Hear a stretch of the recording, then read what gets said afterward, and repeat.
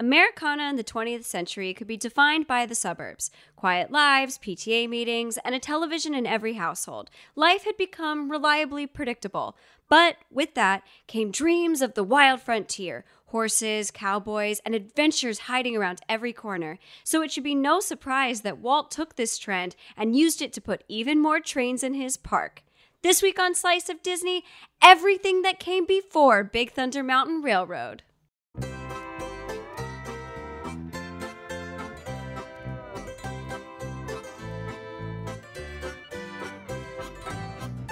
Welcome to Slice of Disney, an awesome Disney theme park podcast. I am your host, Kelly Washington, Disney-obsessed enthusiast and real-life Tinkerbell. And I am your co-host, Will Lentz, occasional Disney goer and real-life guy who's at the point of the pandemic where he cries at advertisements. There's an extra gum commercial that came out, and it's about getting out of the pandemic, and it makes me cry every time I look at it. Which part made you cry? Well, a lot of it is very emotional and touching, and maybe we'll even throw a link in the show notes. But there's a part where an actress is on Zoom, and it's like everyone is leaving the Zoom because everybody gets to go out and be free again. And it's like her office, and she just has this like moment of emotional release, and it's just like, I'm like, oh, I've been on Zoom so much this past year. It feels so good. So, but that does take us to some Disney news. Whoa, some crazy Disney news. So as we're recording this, today was actually the first day that guests could enter Disney World without masks on outside. Pretty wild. I don't know how I feel. Like, I will say when the CDC was like, hey, vaccinated people don't have to wear masks indoors, I was like, okay, I'll probably still wear my mask. But this gives me like, oh, I'm good. Like, I don't have to stress it. Like, I'm living my life. Yeah. It feels good.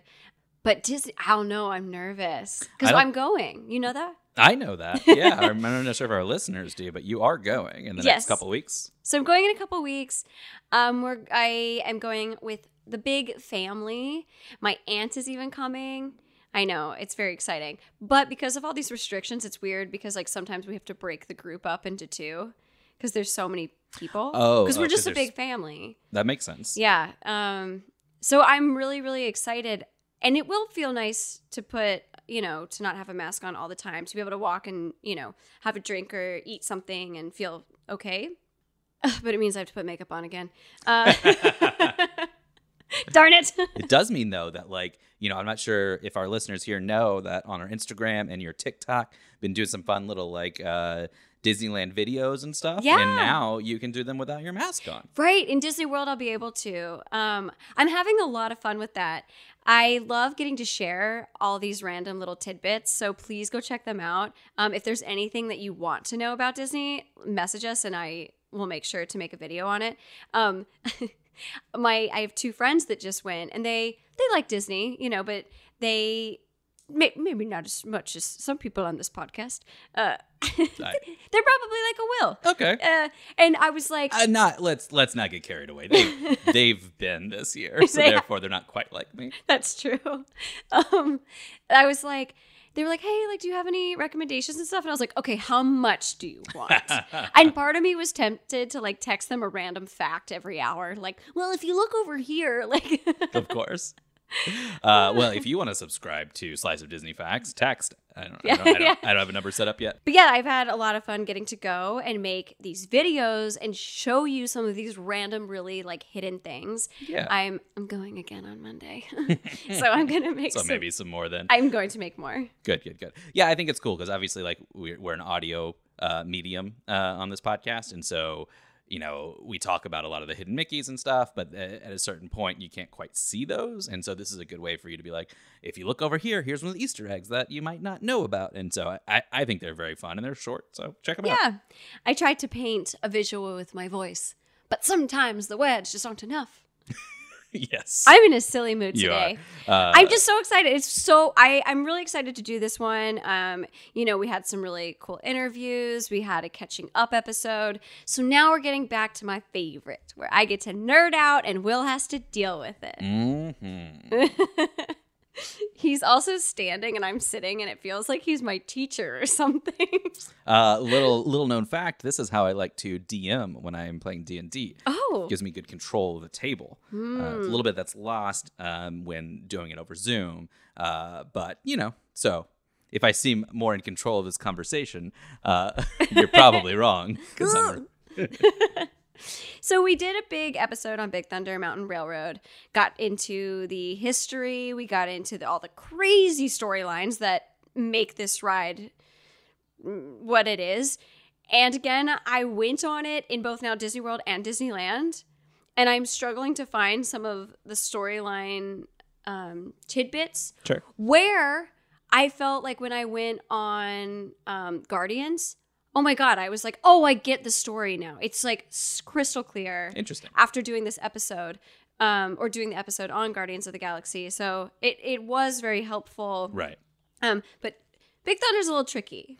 Yeah. And I mean, I haven't been on it since, but I think one of the things that's fun about it is like we teased it in the first episode, but like there was so much thought and development that came before Big Thunder became Big Thunder, before we had the little Imagineering infighting that ultimately led to the roller coaster as it is, and that's what we're going to get into today. Yeah, I love the development side. I love these OG Imagineers. So kind of to help, I thought, we mentioned these names a lot, especially these beginner, these 50s, 60s when WED was becoming a thing. We mentioned these names a lot, but I wanted to kind of give like a cheat sheet. A little Imagineer cheat sheet. Yes. So the names we're going to mention today are Claude Coates. You've heard him mentioned when we've talked about the Haunted Mansion. We've mentioned him on Pirates of the Caribbean, Mr. Toad's Wild Ride, Snow White's Scary Adventures. We haven't done that yet.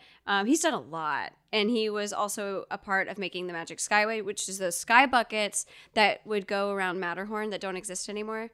He did the 1964-1965 World's Fair, Carousel of Progress, It's a Small World. A lot of those. Disney legend. Disney legend. So very cool. Then we have Mark Davis, who I consider to be one of like the original, like one of the first people Walt hired, to join WED and take him away from from animation. Though something we haven't really gotten to mention about him, because he did do Jungle Cruise, Haunted Mansion, Pirates of the Caribbean, Tiki Room, It's a Small World. But before then, he was big animator. He did Tinkerbell. He did Maleficent. He did Cruella de Vil. He created these really iconic women, and I think that's really cool. That is cool. Yeah, I didn't know that until you just mentioned it. So yes. that's very cool. And we did talk about him a little bit in the first episode, where he kind of had this big idea for this really big Frontierland attraction, Thunder Mesa, I think. And then they just couldn't do it. And then our guy Tony Baxter, look at me remembering names. I'm proud of you. Came in and was like, "I got marble shoots. Can we make a roller coaster?" I was like, "Yep."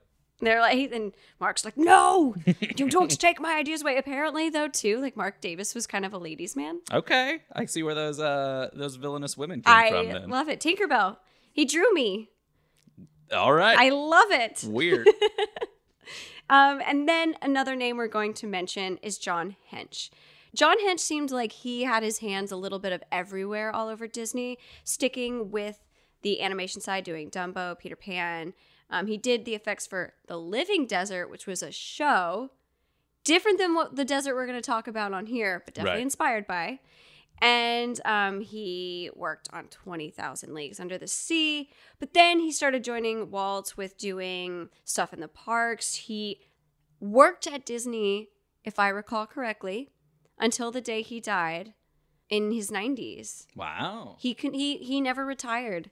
And he worked on Disneyland, Animal Kingdom, California Adventure, Tokyo Sea. I mean, he's got his hands in everything. That's impressive. Yeah. So those are our big names for today that we're going to talk about as we go through how Big Thunder Mountain Railroad came. Yeah. Wildest ride in the wilderness. Before it was there. You go for it. You can say the wildest ride in the wilderness. There we go. So we kind of teased it in the intro a little bit that in the beginning, this is like a lot of other rides of Disneyland. The idea came about at the beginning of Disneyland. Mm-hmm.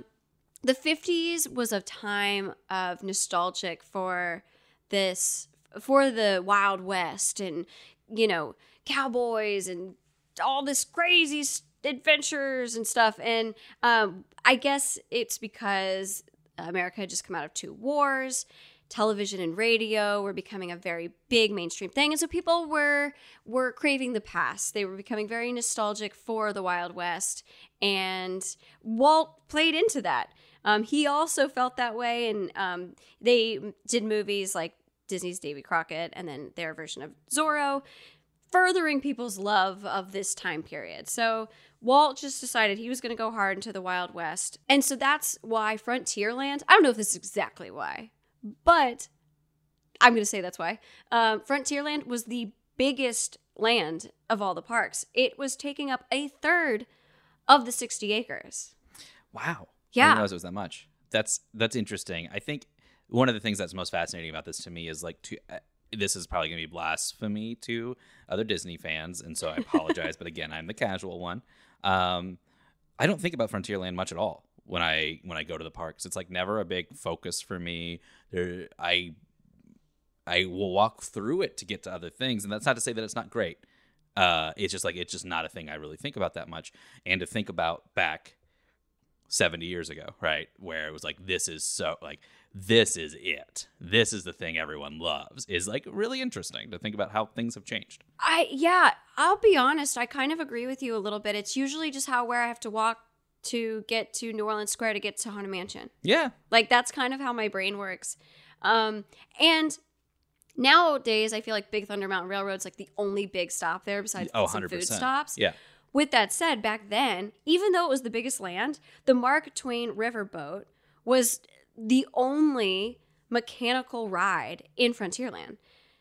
So, and it's the riverboat that you still see that, goes on the rivers of America, that huge paddle wheeler. Yeah, I actually didn't know that that's what that was. That's cool that it's still there. Yeah. Yeah. And that was the only mechanical ride in this area because Disneyland was built on such a small budget. So even though it was like this land that Walt was really passionate and cared about, it was pretty empty.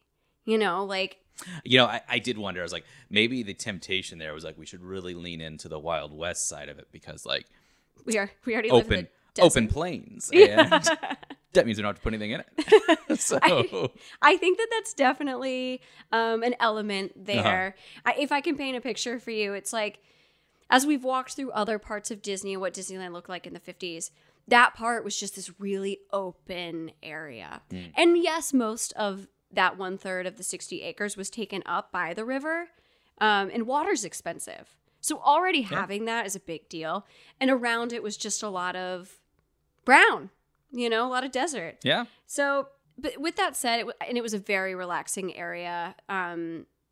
It was, something Walt was really passionate about. They say it's his favorite area, but I feel like everything is Walt's favorite, so it's really hard. Yeah, sometimes it's hard to do this podcast because it's like, and Walt's favorite thing is this, and like he cared more about this ride than any other ride, and it's like, okay. The only thing that I know for sure is Walt loved trains. And so because, there wasn't as much going on in Frontierland, Walt's like, I need to do something. He always wanted to do more, but with this specifically, he really wanted to do something bigger. And there was a little theme park, a little amusement park down the road, actually, from Disney. It's still there.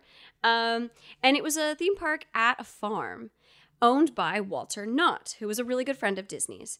And it was, I think this is interesting, it was well known for being the first place to grow commercially boysenberries. That is interesting. I don't know what a boysenberry is, but I do know, I have heard of Knott's Berry Farm, which is what this is. I think it's fun.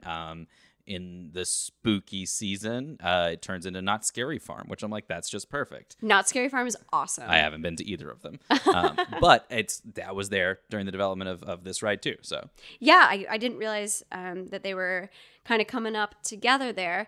But Walt went over to Knott's Berry Farms and he really enjoyed it. And Walter Knott had actually taken a actual ghost town and just relocated it to his park.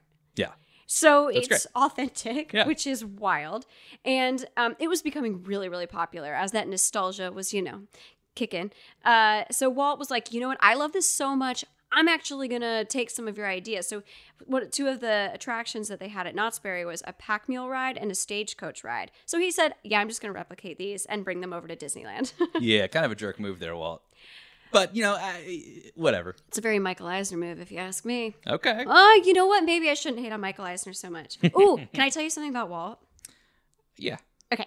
So my friends are like into these like Briggs tests, the personality test. Myers-Briggs, yeah. Yeah, the Myers-Briggs test. And so I did mine. And I have the same as Walt Disney. Wow. I don't even know. You love it. I don't know. I'm upset. I think it's great.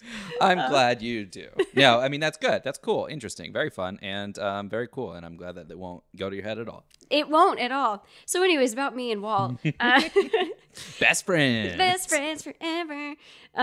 So the Imagineers decided, yeah, we'll take these attractions, we'll put them in our parks. But because, Disneyland is all scaled, they had to, so that everything looks bigger. We've talked about on Main Street, the second floor is actually shorter and, all to the way that they did the castle, all of that. So Frontierland was no different. So in order to make this all look real, still, they had to scale everything down by 5/8. So the stagecoach couldn't be the same size.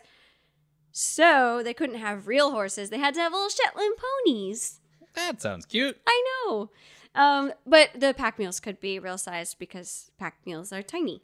I didn't know, honestly. Your mom never said she's a pack mule? No. Oh, my poor Did your mom say that a lot? Yeah. Okay.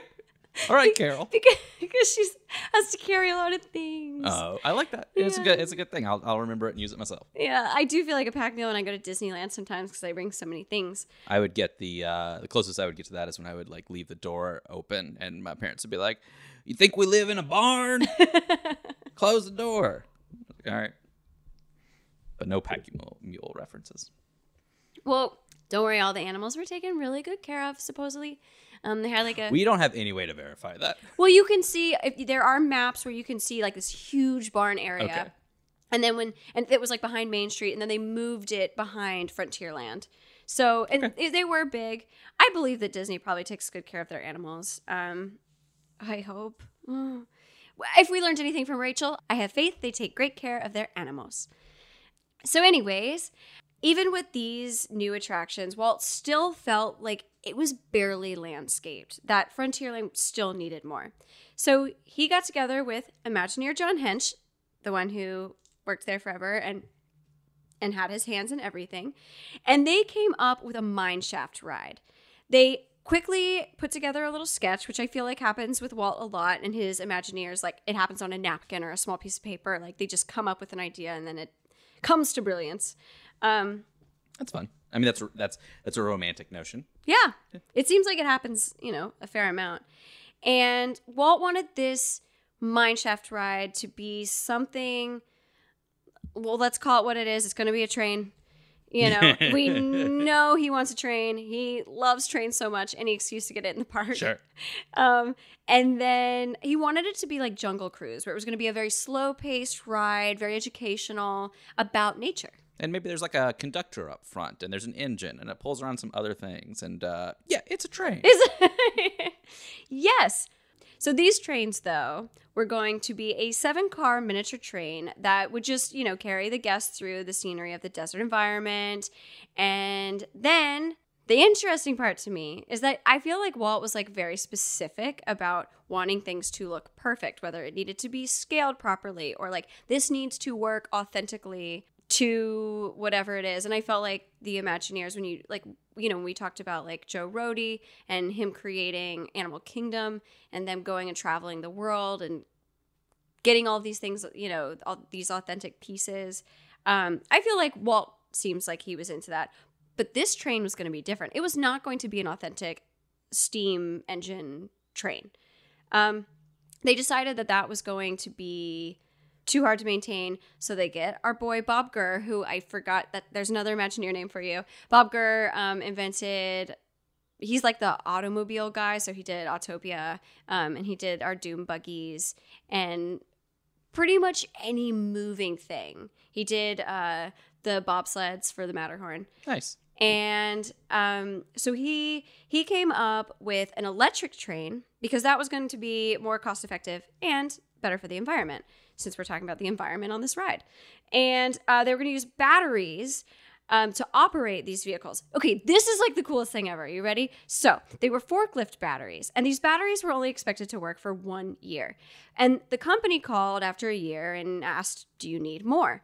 And Disney's like, no, they're still good. They're still working great. They're like, oh, okay, great. A little surprising, but great. Then 2.5 years later, the manufacturing company called again and was like, okay, clearly, you switched to a new manufacturer. Well, like, what are you using? Why didn't you stick with us? And they're like, no, ours are still working perfectly fine. And they're like, what? That's impossible. We make these and that doesn't happen. So to jump back, the ride opened July 2nd, 1956. By July 1959, the manufacturers were so amazed that they still didn't need to be replaced. They sent reps out to figure out what they were doing. And apparently what they would do was just like run the battery until it was in the red and then charge it. And like the way that they were charging them was so efficient, they didn't need new ones. I'm a very split mind on this fact. On the one part, I think that's the kind of fact that only you really care about. On the other side, I'm like, well, according to tradition, Hanukkah is oil that lasted 8 nights and it wasn't supposed to. There you go. So in a way, kind of impressive. This is a miracle of batteries. Yeah. So my dad will care because he works in batteries. to be fair, it's your description of it is actually a little more interesting than what I thought it was going to be. Hey, wow! I got a compliment today. It's probably going to freeze in Los Angeles. Okay. That was not a compliment. It was a little more interesting. You need to step up with your compliment game. I take it as a compliment. So these battery-powered mine train vehicles are a ride called Rainbow Caverns Mine Train. And I told you it opened July 2nd, 1956. And it was part of The Living Desert. The Living Desert was inspired by that show that we talked about. That was on television, and it was educational. And so this was just taking that and visually being able to see that desert. Yeah, we'll talk about what it is, but to me, like when I'm learning about what this ride looks like, this living desert, it kind of reminds me, honestly, a little bit of Haunted Mansion, which is like you're going through an environment, obviously not as exciting as Haunted Mansion, but you're going through an environment and you're like experiencing the cool little things that you might like. Oh, look, there's a thing. There's a thing. There's a big thing. Oh, did you see that small thing? That's what this feels like to me. Yeah, I think that's accurate. And it's fun if you watch videos of this attraction. One, obviously the videos are a mix of things. The ride closed in the 70s. Yeah, I didn't know there were videos, to be honest. Well, spoiler alert, it becomes Big Thunder, so eventually it closes. Yeah. But like seeing some of this, it's not like people had cameras and their phones and it was that easily. So it's like really, you could see people taking it in more. And even though to us now it might not be as interesting, it seems like it was super old. This was a hit when it first opened. It was a huge hit. It was actually, you know how the tickets originally you would pay for like e-ticket attraction, and then depending on how exciting the attraction was, you got a certain amount on your ticket. So this was considered like a big attraction. Huh. Yes, it did get demoted to D later. But it was an E at one point? It was. Interesting. It was actually the biggest attraction, the biggest hit in the park. And this attraction only cost $400,000. Okay, interesting. A little bit, though. While that number seems very low, putting it into a calculator online, that tells me that in 1950, $400,000 now would be $4.4 million. Oh, okay. Yeah. That's a good amount. Big inflation, guys. Yeah. What are you going to do about it? Yeah, I wonder what it would cost in Bitcoin. So this attraction, the original version, you would start in the town of Rainbow Ridge, and it was all, facades of old West town. And it was done in that 5/8 scale. And then as it would go up this mountain to make this town look really big, the houses would get smaller. But one thing that's really funny is that they would have a lot of actors maybe like a robber and a sheriff like chasing like through the town, but they would get to the top and you were like, that man is 3 times the size of that house. That giant robber. Yeah, like I would really enjoy that kind of ride / spectacle in like today's parks. Oh, Because yeah. it'd be so silly, but also like fun. Well, that's one of the things about the Great Movie Ride. We'll do an episode on it. That one's gonna have a lot of feelings. But part of it is with that ride, you have a host the whole time, a narrator who's live talking you through it. And then at one point, you have like a very like Bugsy Malone, like wise guy, and you have a little shootout.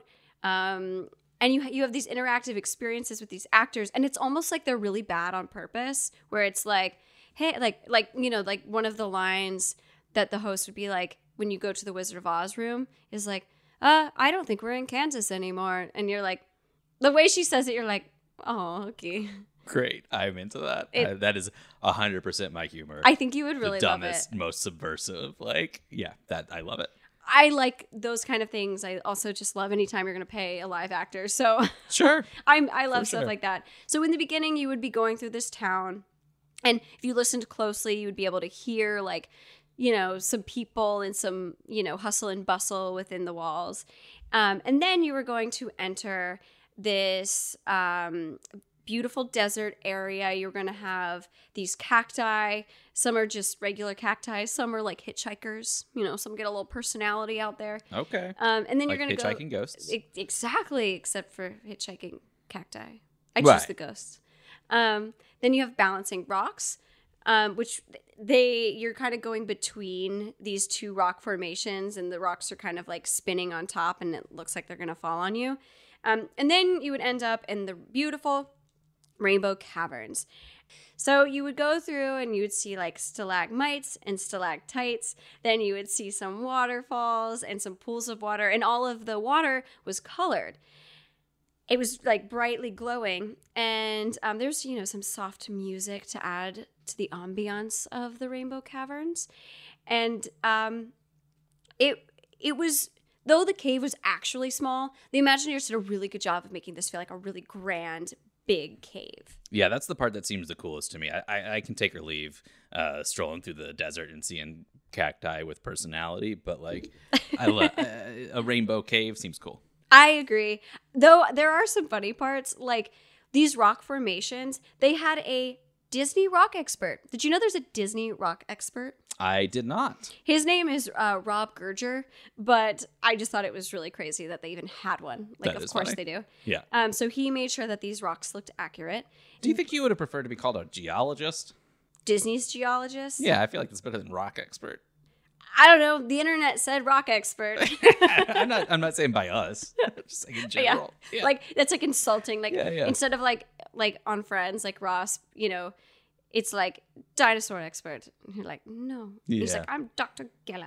Yeah, there you go. So while all this is going on, as part of the Living Desert, since this was all kind of like one area and this was just the main attraction that went through that area, the stagecoaches and the pack mules were going through this as well. So like everything, like as you would like ride the train, there's a part where there is a bridge, and it's supposed to be like a natural looking bridge, where the pack mules go over you. Oh, cool. Yeah. So it's all kind of interactive, which I think is cool, having like multiple rides going at once. I feel like the only time you really get that now is the people mover. Yeah, I do feel like they tried to. I feel like Big Thunder Mountain Railroad it tries to capture some of that, where you I have agree. like you have carts going by each other, and they try to keep that sort of like aesthetic of like we're in the desert and there's things. It's all Yeah. It's all looking beautiful. Spiritual successor. Hey. So back in that beautiful spiritual cave. So the way that they did this, because even though right now making water glow would be the very easy thing, at the time in the 50s, not so much. So Claude Coates was in charge of coming up with how to paint 22 water sculptures and these beautiful scenes and how to make them glow. And it was really hard. Like they struggled with this. So they came up with using this like chalk, this, that somehow didn't go bad in blacklight? Because blacklight too, you have to like, that was a new thing. Blacklights. You I'm hate just me. loving listening to you explain this. Right now, obviously it'd be real easy for people to figure out how to make water glow. But back then, very difficult. They had to use, honestly, I don't know. It seems like it'd be hard now too. Yeah, okay. Yeah, It's fair. chalk. I don't know. It doesn't go away. As a, a non-Imagineer, I'm like, I don't know. It all seems hard. But because there was also like, they had to use this like, because there was like this really big waterfall that would come down and they wanted all 6 colors to become streaming down this big waterfall. That's cool. It is, but they were like, oh no, if it splashes at the bottom, it's just going to become this gray, icky mess that's going to splash on our guests. How do we prevent that? So they had to come up with this like weird mesh contraption that the black lights wouldn't show and would keep the splashage down and also be able to separate the colors. Interesting. I do feel like it is in the notes as 6 different colored streams as well. Roy G. Biv, that's 7. That's rude. They left the color out. I bet it's indigo. No, I bet they left indigo. I don't think so. That's the one that's so close to purple. I think you just kind of like You leave kinda violet. Yeah, so, You're I don't probably know. right. You're probably right. Yeah. This is very important. That's back in the 1950s. They didn't have They indigo didn't, yet. they didn't have Roy G. Biv yet. They hadn't figured out how to do indigo. So. Back when the ancient settlers came and made Disneyland in the 1700s. One of the things people don't talk about enough is that Walt loved purple.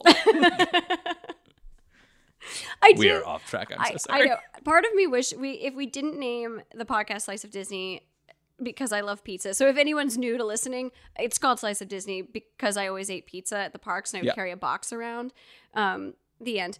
But it would be called Walt Loved. Yeah. And That'd be great because every episode would be like, Walt loved blank. Walt loved blank. Title of episode. Walt loved money. Yeah, that's just every episode would be that. So they made this beautiful thing. Claude went, because Claude and John Hench came up with this mesh, very important. It was a special kind of mesh. It was a thin fiber material that had not been made before. So these Imagineers, they're coming through. Then you would exit the mine train and you would visit Mineral Hall right next door and you would look at these ordinary looking rocks at Mineral Hall, but then the room darkens and the rocks glow mysteriously with different colors and the magic of blacklight. Told you that blacklight, very important. You did tell me. This ride was so successful. Like, people loved it, but they were I'm sure it was successful. It was competing against things, as we remember, at like the opening of the parks, which like storybook canal boats, where it was like mostly mud. So like, they were just excited to have something that was a functioning ride. Right. It was successful, but people were starting to find it short and boring. It wasn't a very long ride, and Walt, he's never happy. So in 1960, Walt was able to invest $1.8 million into an expansion and revision of the mine train. How much is that today, Will? Thank you for asking, Kelly. In today's dollars, it is $16 million. Wow! Yeah, so big upgrade. Big upgrade. Wow, that's a lot for an expansion. So this new attraction was going to be called Mine Train Through Nature's Wonderland. And it opened June 12th, 1960. Walt decided to put Mark Davis, the one who... Thunder Mesa, ladies' man. Ladies' man... rival of Tony Baxter. He is, and now it makes more sense. He put Mark Davis in charge of this attraction because he really felt like Mark had this art style and humor that people would really enjoy. Now I understand why Mark was so bitter because like this is his baby. Yeah. This was his child. So what he did is, in order to expand, they had to get rid of the stagecoach. So they were able to leave the pack mules, but they did get rid of the stagecoach ride. And then Mark was able to build this landscape of the new ride. He repurposed some of the original animatronics and stuff. He didn't completely get rid of everything. This is a little snippet of Mark Davis's humor. So there was before 2 foxes on either side of the track that were just like chilling. And he was like, no, I have an idea. We're going to put the foxes next to each other. And then because one of the fox animatronics heads went up and down and the other one went side to side. Now it looked like they were having a disagreement. Yeah, I am glad you flagged that because when looking at the notes, I definitely thought it was very funny. It was like, Walt thought he had great sense of humor, and then it goes immediately to like, and Mark made them disagree. And I was like, oh, God, hilarious. Hilarity ensued, you see? Oh man, 1950s, I Different guess time. 60s at this point, but yeah, just different comedy stylings. Different comedy styles, but these foxes, they were killing it. Along with those foxes, though, there were 200 animatronics on this attraction, which is a lot. Yeah. And it's not quite the animatronics you're thinking of today. Think of Jungle Cruise and how like the hippo pops out and his mouth kind of moves. Yeah. Much more simple, but effective. Yeah. So they had that. Now the train was going to start, and it would go through Beaver Valley, where this little pond was, and you would go through this pond part. I'm going to guess that this is the pond where you'd see little jumping fish. Remind me to get back to those jumping fish, Will. I will not. Dang it. And you would see these beavers building a dam, working together, and then you would enter a tunnel where you were going to come to the rivers of America, and you would see a small bridge go under this huge waterfall, which was called Cascade Peak. And this was a very big attraction. I just was gonna say this whole thing reminds me of Cars, like with the peaks and that's my favorite part of Cars. Is I think we've talked about a couple of times is the atmosphere at the beginning, and you go around. And it's like, oh, there's the really beautiful waterfall, and then it's like, now we gotta go fast. It really is a perfect ride. Yeah. I give it to you. Yeah. I see that. I get that. I think it reminds me of that as well. Just the speed up short version, you get it in, and then you get some adrenaline. 100%. This, no adrenaline. But the whole thing was being narrated by Dallas McKinnon, who you might recognize because he still voices Big Thunder Mountain Railroad. Oh, cool. So that wildest ride in the wilderness, Okay. that's still him. All right, Dallas. So, yeah. I see you. Same voice. He also did Gumby. Okay. He's Gumby and some other Walt Disney films, but I thought that was pretty cool. That is cool. So he would be narrating the whole experience for you, and when you saw this big waterfall, it was a 75-foot waterfall, which is just under the height of of Sleeping Beauty's castle. Just wild to me. Yeah. Though when I was listening to it, the narrator says stuff like, "The golfers are whistling at the pretty girls. Can you blame them?" And I was like, Oh no. okay. And then like right after, it's like, "These two peaks are called the twin sisters because they're always babbling." And Comedic stylings of Mark Davis. it just keeps going. There's You can like, see how he was a ladies' man.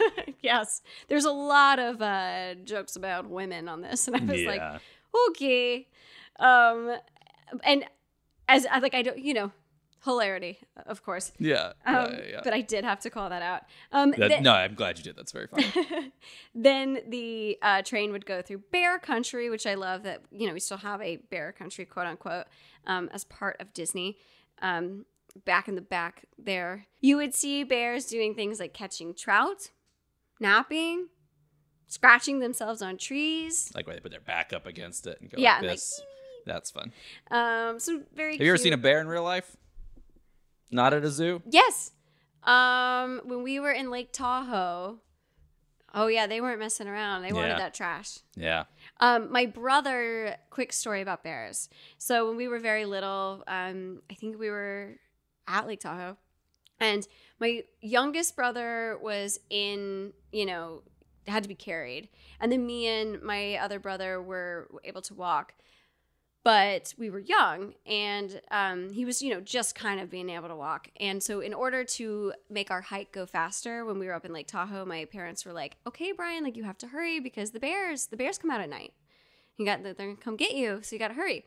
So then we get back to Georgia, and my dad went out to take the trash out. And my brother has a hysterical crying fit and is screaming like, "Dad, no, you can't go outside. You can't go outside."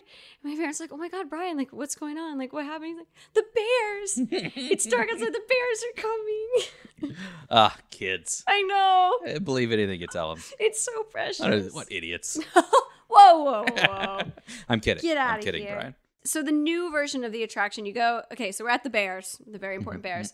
And then you would see more animals. I think there's bobcats and stuff. And then you were back into the living desert where you'd go under the Pack Mule Bridge. You would pretty much see the same thing that was part of the living desert before. But it was expanded. So you would kind of go closer to where the other train was. Gotta have all our trains. So where the Disneyland Railroad would go, they would kind of almost get close. And then you would go around these geysers and colorful mud pots. And it looked really pretty. I'm sure. Very nice, very relaxing. And then you would end up back in the Rainbow Caverns that I described before. And before you return to the station. So they expanded it a lot. It was supposed to be super cool. And this became Walt's favorite attraction. Nicely done, Mark. Yeah. And maybe that's why he had so much pride in it and was so mad at Tony Baxter. But like when Walt would have VIP guests come, he kind of had like this tradition, I guess. He would take them first to the Golden Horseshoe. And which we talked about. Is that a restaurant? It's a restaurant. It has like a show. Like they have like musicians and stuff. Okay. And then if you recall that we talked about in our Club 33 episode, like he had like his own, secret drinks there. That after hours, he would, have people come back there and have some spirits. And not the kind in the Haunted Mansion. And then he would take them on this ride. Gotcha. Like, that was his thing. That's how he showed them Disneyland. That's cool. Yeah. I mean, it makes sense. I put the equivalent of $16 million into it. So, like, it makes sense. I mean, it feels like it was very, like, atmospheric. And then I think you also probably get the Rainbow Caverns. You get a little bit of the, like, look at the technology we were able to create. There's all 6 colors of the rainbow. Because at this time, there's only 6. That's cool. It was really special. Seems fun. Yeah. I think, Mine Train Through Nature's Wonderland closed January 2nd, 1977. So it had a pretty long life there. Yeah. But I can see by that time, people might start to find this dated, maybe not as interesting. And then 2 years later, Big Thunder Mountain Railroad opened. Yeah. I feel like it's a necessary upgrade. I do too.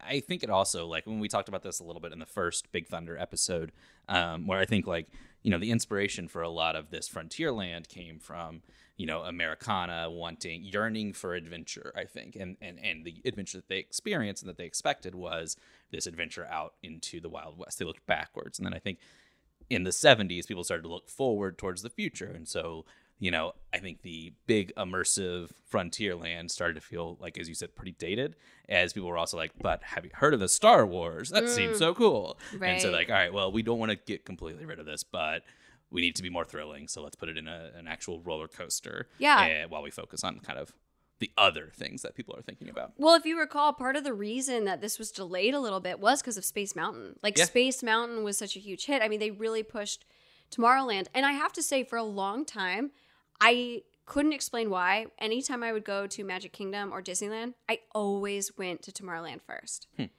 I don't do that anymore. Yeah.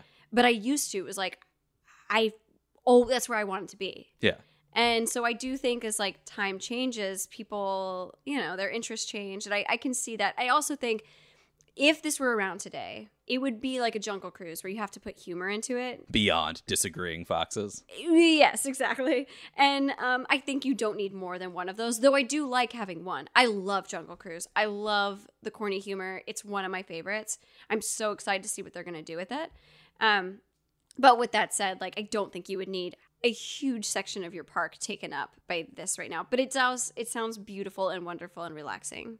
Yeah, I agree. I think the reason I like this attraction and loved learning about the history of Big Thunder Mountain Railroad and where it came from, and this huge longevity that it, from beginning of a Minecraft, whoa, that's a product of the times, a mineshaft train ride to Big Thunder.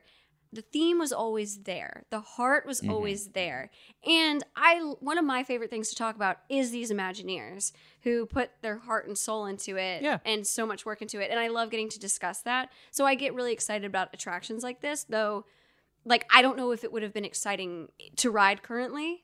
Like, yeah, I think that actually leads a little bit to what I think is so cool about this as a companion piece, obviously, with Big Thunder. It's like really detailing the entire journey as to where we got, because I do think it reflects too, like, the state of theme parks and like what the public wanted at the time, right? So we already talked about how they were yearning for this nostalgia piece, but also theme parks weren't big thrill ride things at that time, right? So it was more experiential. And then as that became more of a thing, it has adapted to kind of become the things that people will go to theme parks for now. Well, in order to keep up with the other theme parks. So it was like Disneyland was like kind of the cream of the crop. Everyone else is trying to catch up. That's why thrill rides became so big. Yeah. Because that was the only way they could compete with Disney. Interesting. So then Disney had to compete with that and bring the thrill rides in. So everyone's building on each other. Iron sharpening iron. Exactly. It's pretty crazy. I think there are still pieces of this attraction, though, that you can find.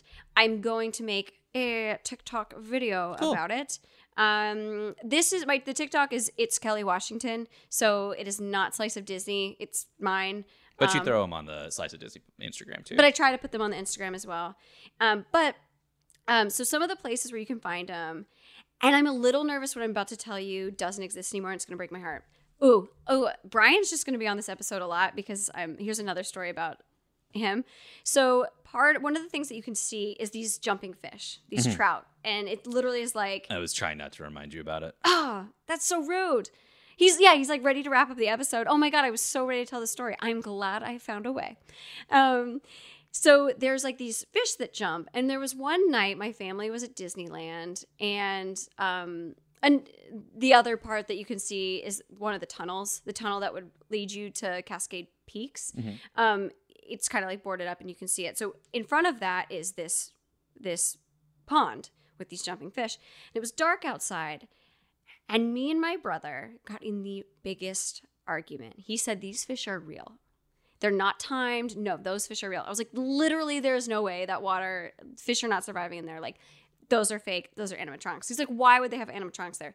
When I tell you it was it was like someone might have thought a punch would have been thrown. I mean, it was a heated argument. Come to find I was right. Wow. I'm really glad you found a way to get that story in.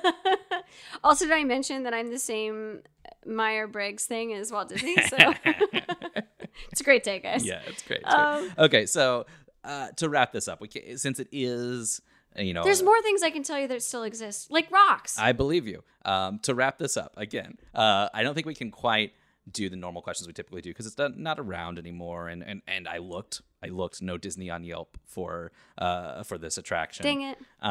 But I do think we can ask, like, would you? We've kind of talked about whether or not we think it still would fit. Would you bring it back with the understanding that there's limited space? So if you wanted to bring it back, even in some version, you're gonna have to remove something. I think Big Thunder is the version bringing it back. Yeah. I think it's a beautiful idea. I love what it does. I do like educational stuff, so I like that aspect. But I do think Big Thunder is just a really wonderful, fantastic ride that is capturing that nostalgic, but capturing the thrill that people need now. And so I just think it's developed. I think you're right. Hard to refute that. It would be cool if they could find a way to work in like the Rainbow Cavern, maybe into the queue line of Big Thunder or something. Although like that could mess up the story that you can't understand if you try to get on Big Thunder anyways. So I don't think it's necessary. I think it is cool to see and to hear about this evolution, but I definitely think they ended up going the right way. Yeah. Can I tell you more things that you could find?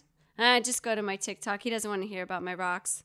You can find rocks. You can find another cave.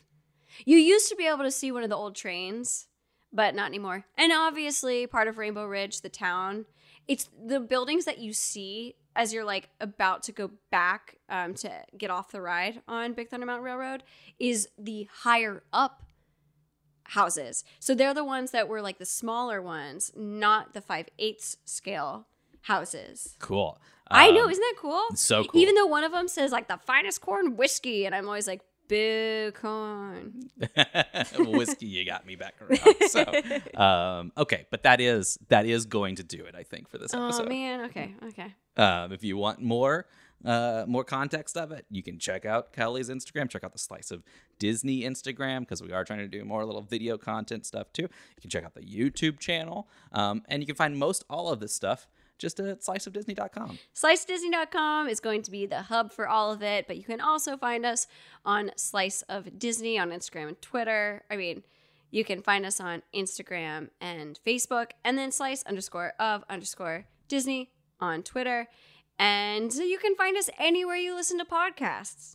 We have a really fun episode we're going to actually record right after this one for our Patreon exclusive. Ooh. But it is on like debunking and talking about myths and urban legends that can be found in the parks. So we're excited to do that. I'm so excited to do that because I found something out while doing this that blew my mind and made me question everything.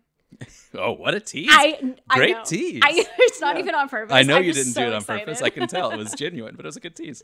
Please check out our Patreon. It means a lot that we have these wonderful supporters, and we would love for you to join our Slice of Disney family. It's really awesome. We're doing movie nights where we all get to hang out and watch a movie together. So go check it out. Thank you so much for listening to this episode.